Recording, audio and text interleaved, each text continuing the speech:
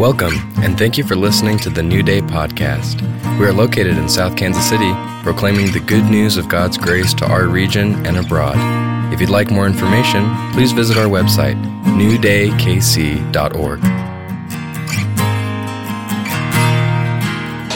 Gonna wind down a series this morning that's really been enjoyable for me, and the word enjoyable is interesting because I want to end with an attribute that is probably one of the most misunderstood, misdirected, and everything else. And for most cases, it isn't even called an attribute of God, but it is an attribute of God. Little is said in commentaries about this attribute, which is the joy of God. So misunderstood. So here, I have an oxymoron for you. I want us to take a serious look at joy. And not our joy, the joy of God. Really, little is known about it, and often religious people don't experience it. And that's sad, speaking of joy. It's been disputed, at times scorned. And then the reason it gets scorned is like there's parts of the church that have turned it into something through ecstatic human joyfulness that it's not. And that I have to say that I've been in meetings where I was as skeptical as anybody else and went, that's not God. You know, and people just got goofy with the joy, and it was human laughter. And there's nothing wrong with human laughter, but to say that was God, I don't know. Now, could it have been God? Yes. But the difficulty with it is it actually stole true joy from other people who were trying to understand. I don't know if you've had this. I've prayed about it so many times, said, Lord, I want to know what that joy is. And we have ideas, and we have limited understanding, but I will tell you this. I believe with all my heart that God is joy, just as much as God is love. And just as much as God is grace, and God is mercy, and all the other attributes, in God, there is a joy. I think one of the reasons that we struggle with experiencing what that joy is differently than what God's grace is or what God's mercy is because of the amount of suffering and the hardships that we see in this life. Vast amounts in this present darkness.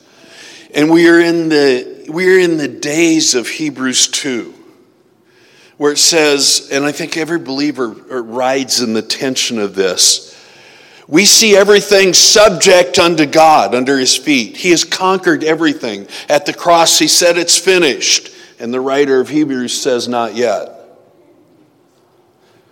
It is, and it's not completely full yet. And that fullness, because of the pain, suffering, and this present darkness, sin did not die at the cross. Jesus did. We would all account and say very much so. Sin's unfortunately alive and, even hate to use that term, well on the earth.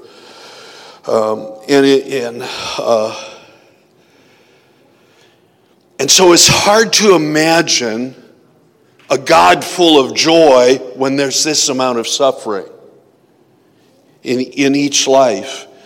And I think it's really kind of related to wisdom in the book of James, because the joy of God is different than other joys that we have. Just like there are other wisdoms. So James 3 says there's four kinds of wisdom. He says there's earthly, sensual, and demonic wisdom. And then there's a wisdom that descends from above. It's godly wisdom. I think the same thing's kind of true of joy. There's joy in a baseball game, and there's nothing wrong with watching it, especially when the Royals can win. There's nothing wrong with that, but that's not the joy of God. That's an earthly joy. It's a temporary joy, but it's not that deep, deep joy that we all know there's something there, and if I could tap into that. And then there's also this distortion, and it has to do with humor. Most of our humor or comedy today is steeped in human foible and sinful ineptitude. And honestly, disgusting humor. Either potty humor or weird sexual humor, sensual humor, and it doesn't have anything to do with joy. And I will tell you this, because God doesn't suspend one attribute to enact another, the holiness of God is deep joy to him. And deep joy is holy to God. So different than the things that we find as funny, but funny is different than joy. Funny has to do with humor, but they're related. I like a laugh, a really good laugh. I hate most jokes. I don't find jokes all that funny usually, because usually they're a put down of something or someone, or an error that happened out of tune or out of place. And there's nothing wrong with jokes. If somebody can tell, I just watched a PBS series, an old one, on the life of Mark Twain, and there was nobody that's followed since that time that had more wit and understanding of words and human foible than that man. And I've quoted, one of the quotes I love the best was, well, he was a good man in the worst sense of the word. And you go, yeah, I understand that. And he had a way with words, but that's really not, it's an earthly joy. It's not God joy. Do we need to laugh at ourselves? Yeah. Are you able to do that? I'd rather laugh at you and see you make the mistakes. But I would tell you this, somebody that does learn to laugh at themselves and see their mistakes and not think more highly of themselves than others, or make their self a distraction or a disruption to other people, that's an incredible, high, lofty thing within the joy of God. So I want to look at some perspectives on joy. If you'll notice, perspective is a favorite word of mine.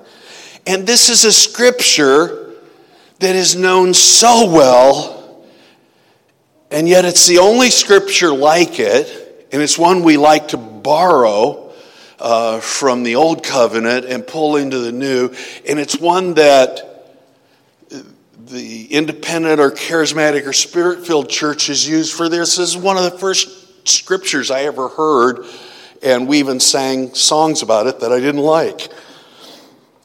Nehemiah 8:10. Nehemiah, it says this, they are rededicating the temple after being in captivity in Babylon. They get sent back. They're rebuilding the temple. They're reading the word. And as they read the word, it's such a momentous occasion that people are weeping and crying. But they're also happy, and they're happy tears, and they're joyful tears. And it says this in Nehemiah 8:10, then he said to them, go your way, eat the fat, drink the sweet. They're going to make merry. And send portions to those for whom nothing is prepared. For this day is holy to our Lord. Do not sorrow, for the joy of the Lord is your strength. The joy of the Lord is my... I never liked that song. Because one of the reasons is because I didn't think it tapped into what it was really saying. Human joy is one thing. For you and I to have a good time and make merry, God doesn't see anything wrong with that. But this is talking about the joy of the Lord. Not the joy that they felt of being in the Lord and having restoration. But Nehemiah was saying such a thing of such depth, and if you will, heaviness. It was heavy because it's talking about a joy that God has. It's not the joy of what they felt in restoration. He says the joy of the Lord, his joy that he was having in seeing what was occurring would be their strength. A strength that would enter into their bone of bones and do something in them that they were seeing something that they thought impossible. A restoration, a renewal, a reframing, a life in God. Most of the scriptures are placed in a position that the joy is our joy. And actually, the joy here is something you have to understand. This is an attribute. God isn't acting joyful. God is joyful inside of him. And that's what it's hard to tap into because we don't understand it. I think it brings up this issue, actually, the reason I said perspective, is it brings up ideas centered in how we view God. So I want to read a scripture to you, and we're going to do a little exercise, a little imagination experience. So I'm going to read a scripture to you about God, and I want you to think about what pops into your mind as I say it. It's in the New Testament. But listen, so shut your eyes. Everybody. Now to the King eternal, immortal, invisible, to God who alone is wise, be honor and glory forever and ever. Amen. What did you see? Amen. What did you see?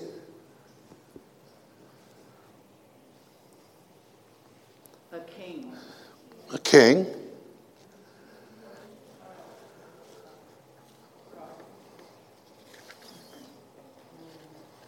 When you picture the King of Kings and Lord of Lords, the one who returns to rule the earth and rule and reign. Now let me ask you another question. Was he smiling?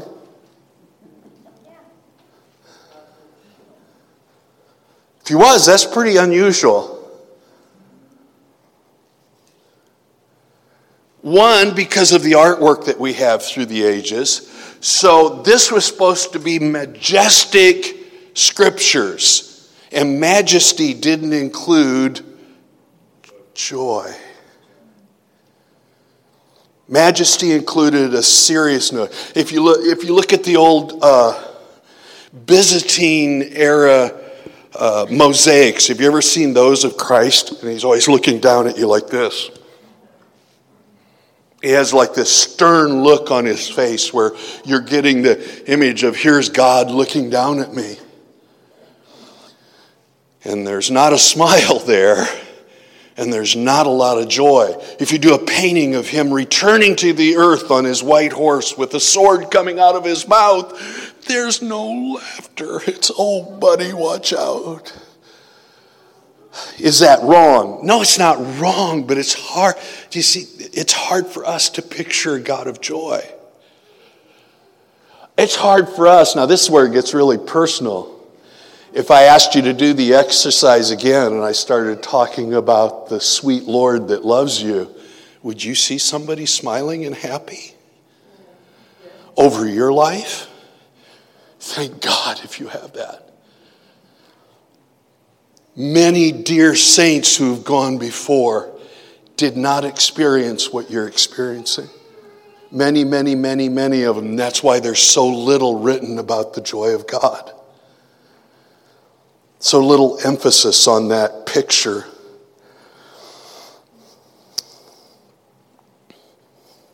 We never say, Jesus Christ, the King of joy.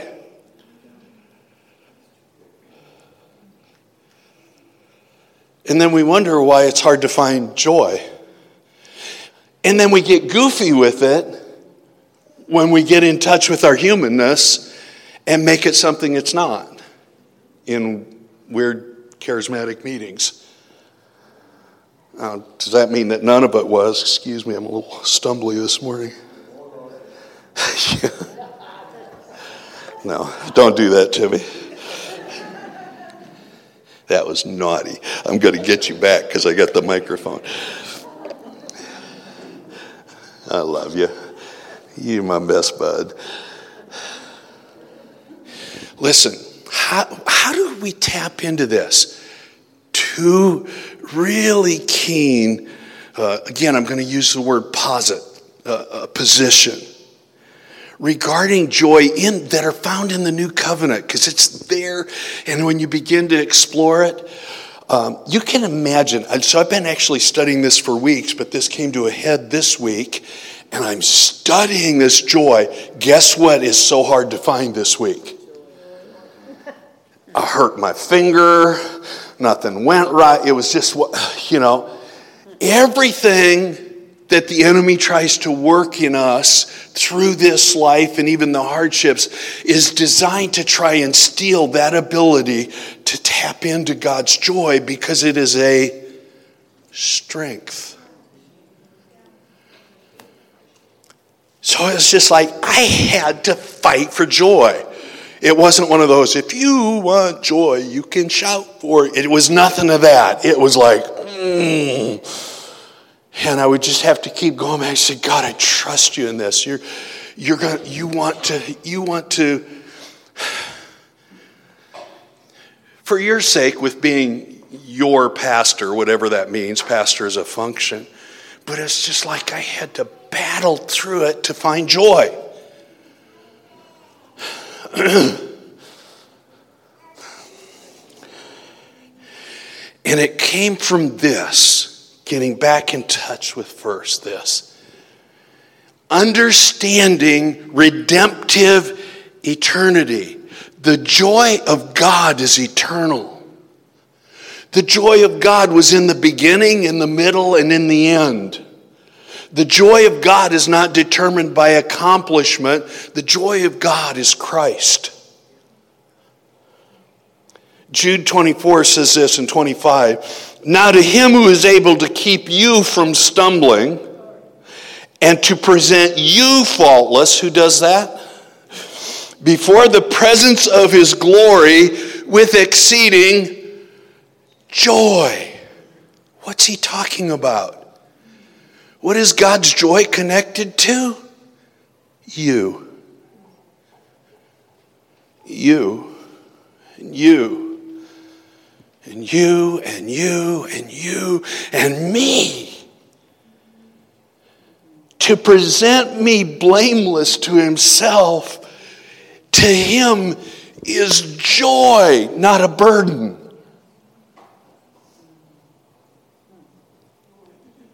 Is this? Like when you touch it, this is an eternal thing. It's not a burden to him. He didn't go, oh, she really didn't deserve it, but I'm going to bring her in too. She's a winner. Oh, and look at him. Oh, Peter, are we going to let him in? Well, it's not that. Who wants to come to the marriage supper?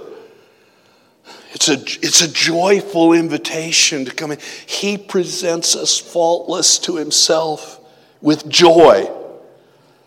It's an eternal perspective. He says, to God our Savior, who alone is wise. His joy is connected to his wisdom. Be glory and majesty, dominion and power, both now and forever. He's presenting us to him complete, and it's joy to him forever. It's eternal.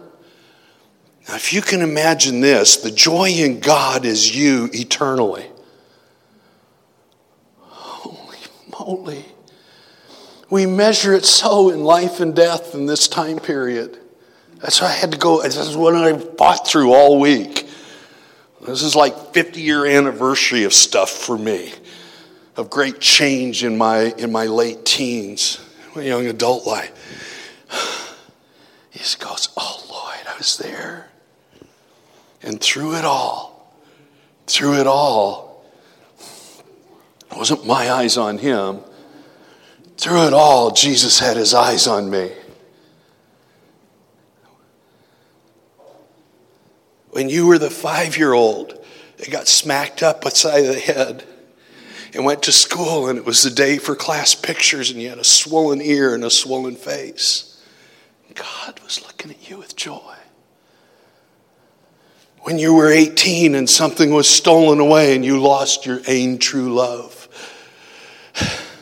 but it was real and it hurt, God's joy was going, I'm going to present you to myself for all of eternity. Faultless, blameless, righteous, good. I made you and it was good and I joy in it. Who changes the heart's perspective for here. It does something. It actually, and it's supposed to, it undoes us. Here's the weirdest thing. The joy of God can produce tears in you. It's supposed to. Because our response is not laughing at ourselves. Our response is, oh, thank you, my God. You found joy in me? Shoot, I didn't like me half the time. It took me 30 years to convince my heart that you liked me. My gosh, such joy. If there's anything we want to pass on, listen, you teens, if there's anything we can pass on to you, it's not always do the right thing. It's always believe that God has a joy in his heart for you, and he'll see you through everything, the best of times and the worst. And he doesn't quit. Look at this from Isaiah. For behold, I create new heavens and a new earth. Again, we're getting a glimpse of eternity here. God's letting Isaiah see into an eternal future. And the former shall not be remembered or come to mind, but be glad and rejoice forever in what I create.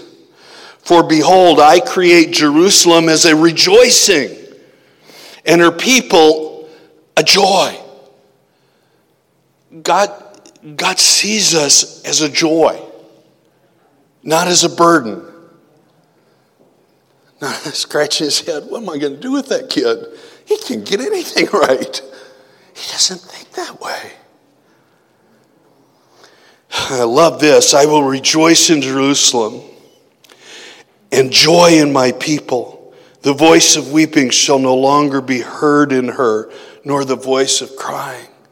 A companion verse to this is found in Isaiah. It says, therefore the redeemed of the Lord shall return, come with singing unto Zion, and everlasting joy shall be upon their heads, and sorrow and mourning shall flee away.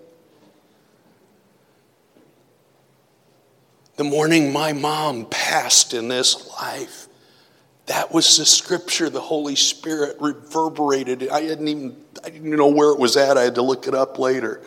Those were the words that I heard. And I wasn't even sure she understood what salvation was.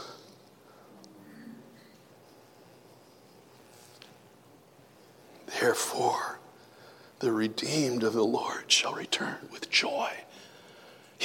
Whose joy? His joy. His joy, his eternal joy inside of them. Hebrews 12. Look at this passage. I didn't get this until this week, you guys. Therefore, we also, since we are surrounded by so great a cloud of witnesses, let us lay aside every weight and sin which so easily ensnares us, and let us run with endurance the race that is set before us. Looking unto Jesus, the author and finisher of our faith, who for the joy that was set before him endured the cross, despising the shame, and is sat down on the right hand of the throne of God. You were the joy. You were his joy that was set before him, the eternal joy of I'm redeeming a people. They belonged to me by the right of creation, and now I will own them by the right of redemption, and they will own me. And I will be their God, and they will be my people. And he found that as the joy of God that gave him the strength to do the cross. Have you ever thought, how did he do it? Through all whether it was a Mel Gibson film or any of them, you just go, how did he do that? You were a joy that he knew what it was for. So eternity is both a reality and a hope. Even in the parable of the talents we see it. Of all the things, even our humanness here. Do you remember what the reward is for the people that sowed the talents? Do you know what the real reward is? Enter into the joy of the Lord. When you're wise and invest what God's given you, he says, oh, well done, good and faithful servant. Enter now into the joy of your Lord. In a parable, he does that. And we go, I don't understand what that means. Does parable mean money or... No, it means God, what God wants you to receive from him in believing is joy. Second thing, you don't have to wait for the day that you enter into eternity to experience it. Because the joy is God's joy. And it's this. I loved this part. I hadn't connected these for so long. When this started to happen weeks ago, I was going, oh my gosh. Oh my gosh, oh my gosh, oh my gosh. Its indwelling presence is actually the joy of God in us. John 15:9. As the Father loved me, I also have loved you. Abide in my love. When you keep my commandments, you will abide in my love, just as I have kept my Father's commandments and abide in his love. These things I have spoken to you, that my joy may remain in you, and that your joy may be full. I'm glad I'm saved, but that's only half of it. Because I'm glad I'm saved, God puts his joy inside of me. It's like getting that. Do you remember this when you go get hard ice cream and Dad didn't let you get one scoop, he let you get two?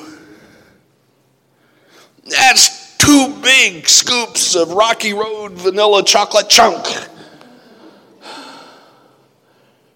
It's this, not only with his indwelling presence, it not only is designed to make your life doable and happy here, there's something else. There's a strength that can enter into you for the most difficult of times, because your human joy can't do it. There's so many times my human joy failed me. This is not a happy event, and I don't like anything about this. Being with friends as they buried a suicidal teenage son was not joyful. But you see, that son knew God. And there was a joy in God inside of him that made it doable to even go to what they called a memorial service. That's joy. That in the midst of everything, there is still this anchor to the soul that is the exact opposite of the circumstances. The joy of God. Jesus in his prayer in the next chapter, in John 17, he's talking about, he's praying. He says, now I come to you, Father, and these things I speak in the world, that they may have my joy fulfilled in themselves. Wow. And Paul associates in his writings, as he unpacks the new covenant, that the indwelling presence with power is about the kingdom. And so joy isn't just about being happy. Joy has to do with what the authority of this kingdom that we're now a part of has. We want joy to be a response to something, and actually joy is a powerful tool, not in response to something, but in directive to something. Does that make sense? Paul writes in Romans 14, I think it's verse 17, he writes this. Do I have it up there? Yeah, I do. For the kingdom of God is not found in eating and drinking, but in what? Righteousness, peace, and joy. Why didn't he say holiness? Why didn't he say mercy or grace or forgiveness? Because we all have forgiveness issues. Because one of the most powerful elements of the kingdom and the authority that we have is joy. Dr. Martin Lloyd-Jones, God bless him. I've studied his exposition on Romans, and you've gotten a bunches of it over the past 8 years. And it impacted my life so much. He stopped at this verse. And this is why he said he stopped here and never finished the rest of Romans. He said, I don't understand what that joy is. He had to stop writing one of the most powerful expositions, one of the most, of all the Christian ages. His expository on the book of Romans is read by more New Covenant pastors than anything else. Because he goes through it word by word. And he got to here and went, I don't understand this. Well, you can feel sorry for him, or you can go, I want to understand this. I understand that the kingdom is about righteousness. I think we all do. I understand that the kingdom is about peace. We're to be peacemakers. Blessed are the peacemakers, for they shall be called the sons of God. Joy? We kind of don't want to. We want to understand it, and we don't want to understand it all at the same time. Why is that? I think it's the stuff I struggled with all week. The enemy doesn't want us to get this.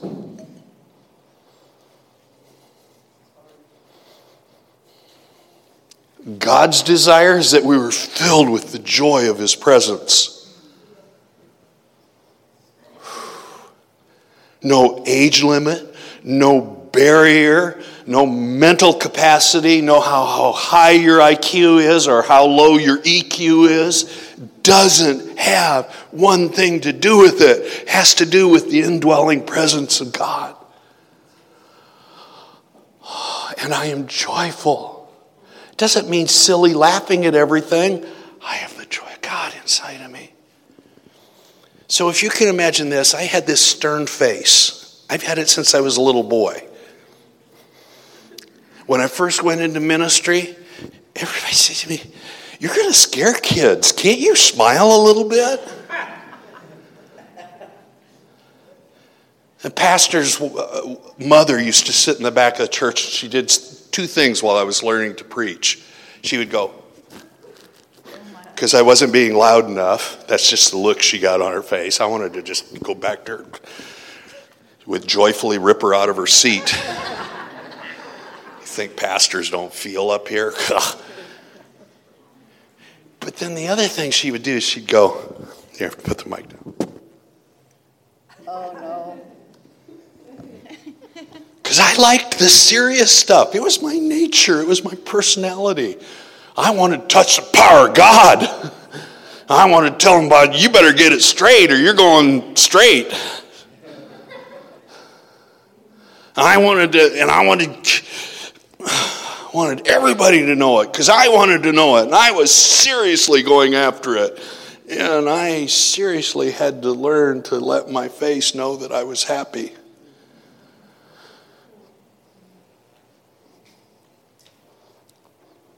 Not to make other people that way.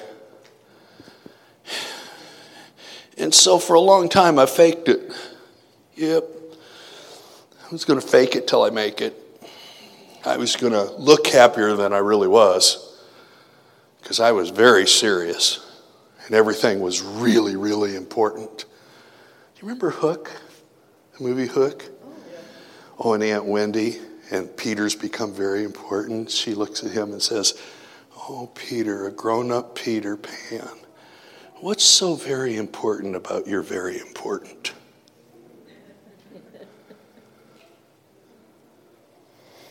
That's what I had to get inside of me. Do you know how I got in touch with God's joy? 2 things. One was trust. And then the other thing happened about 2 years into getting my life turned upside down by the gospel of grace. I determined to celebrate life.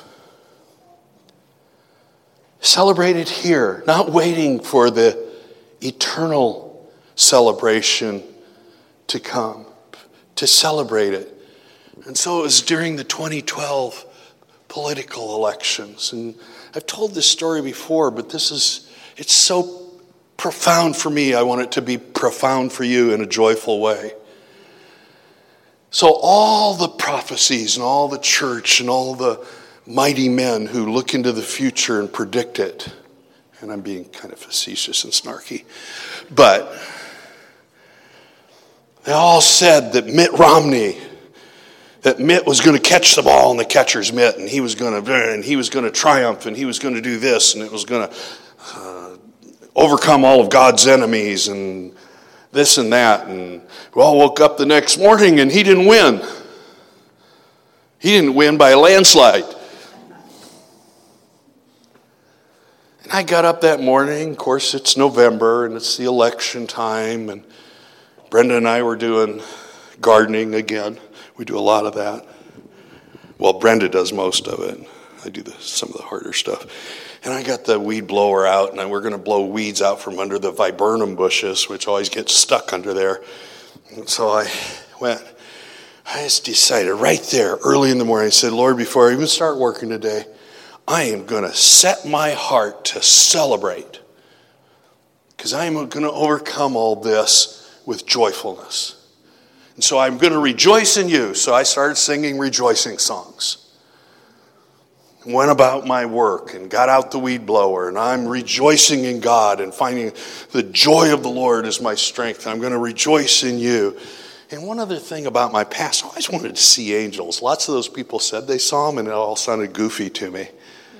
And they acted kind of goofy, and I kind of didn't believe them. But I really did want to see an angel, except one time I thought it was going to happen. It scared me so bad. I said, no, I don't. No, I don't. No, I don't. Because I don't know about you, but I think angels are real, but they're a lot different than what we think they are. So I got out the leaf blower, and I get it cranked up, and I'm having to get underneath these bushes, and I'm down on the ground, blowing those all out so Brenda can come by. She had the hard part, riding the lawnmower to mulch up the leaves. And I'm blowing, and I get over here, and I look down, and there are 2 huge feet, like this long, like 18 inches long, huge feet that are bare. And they're kind of a platinum color, only they had life in them. I don't know how to explain it. It looked like metal, a metal color of platinum, kind of shiny, but they were alive. Now you think you'd fall down and go, glory, hallelujah, God has scared the bejeebers out of me. You see 2 feet under the bushes. It's pretty weird. And they were big, like a lot big. I have big feet, and these things were like twice the size of my feet. I dropped the blower and went, ah! And my heart was going, ting, ting, ting, and I thought I was going to pass out.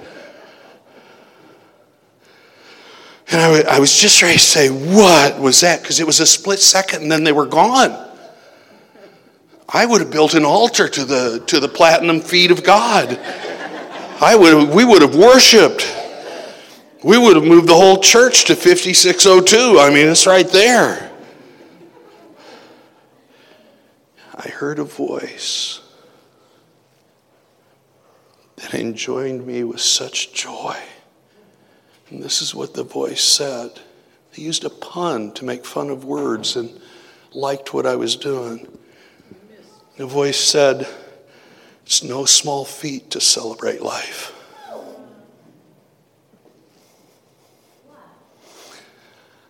But then I heard something that changed everything. I heard this laughter outside of me. And it was this rich, deep joy that I attribute to the laughter of the Father. It was like Father Christmas cubed. And he was laughing with me and kind of at me. And he was poking fun at life. But he was honoring me because I had decided that I would celebrate no matter what. And he used the whole thing to produce a joy inside of me that became his strength. And that strength, yes, there's times where it felt far away and diminished. But most of the time, all I have to do is remember, you let me see angel feet and it was funny. You thought I was really funny. You have a laugh. You're not worried about one thing. Matter of fact, you probably didn't even care who won the election. Oh, he has to care about that stuff. He cares about the kingdom. And he doesn't think in terms that you and I think of. And our big issues, really big issues? Oh, yes. And all those issues were solved at the cross. Every human piece of brokenness has already been resolved, and God is joyful. He's not sitting in heaven going, what am I going to do with that? I'm going to have to go down there myself and straighten that bunch out. I wonder if Oprah can put me on.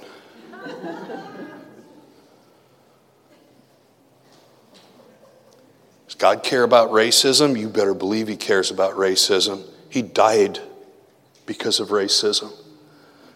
But we're going to, listen, we can't make it legal or illegal. It has to become unthinkable. And that comes through conversion. We get a new heart. And then our minds can be renewed. And we tell our mind, that's stinking thinking, stop it. And live out of a renewed heart and being, which is the joy of God.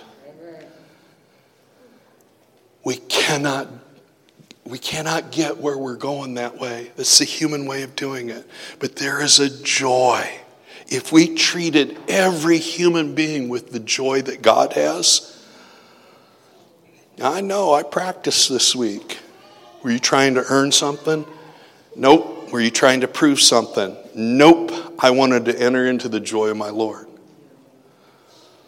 So I helped several other people. That's not that.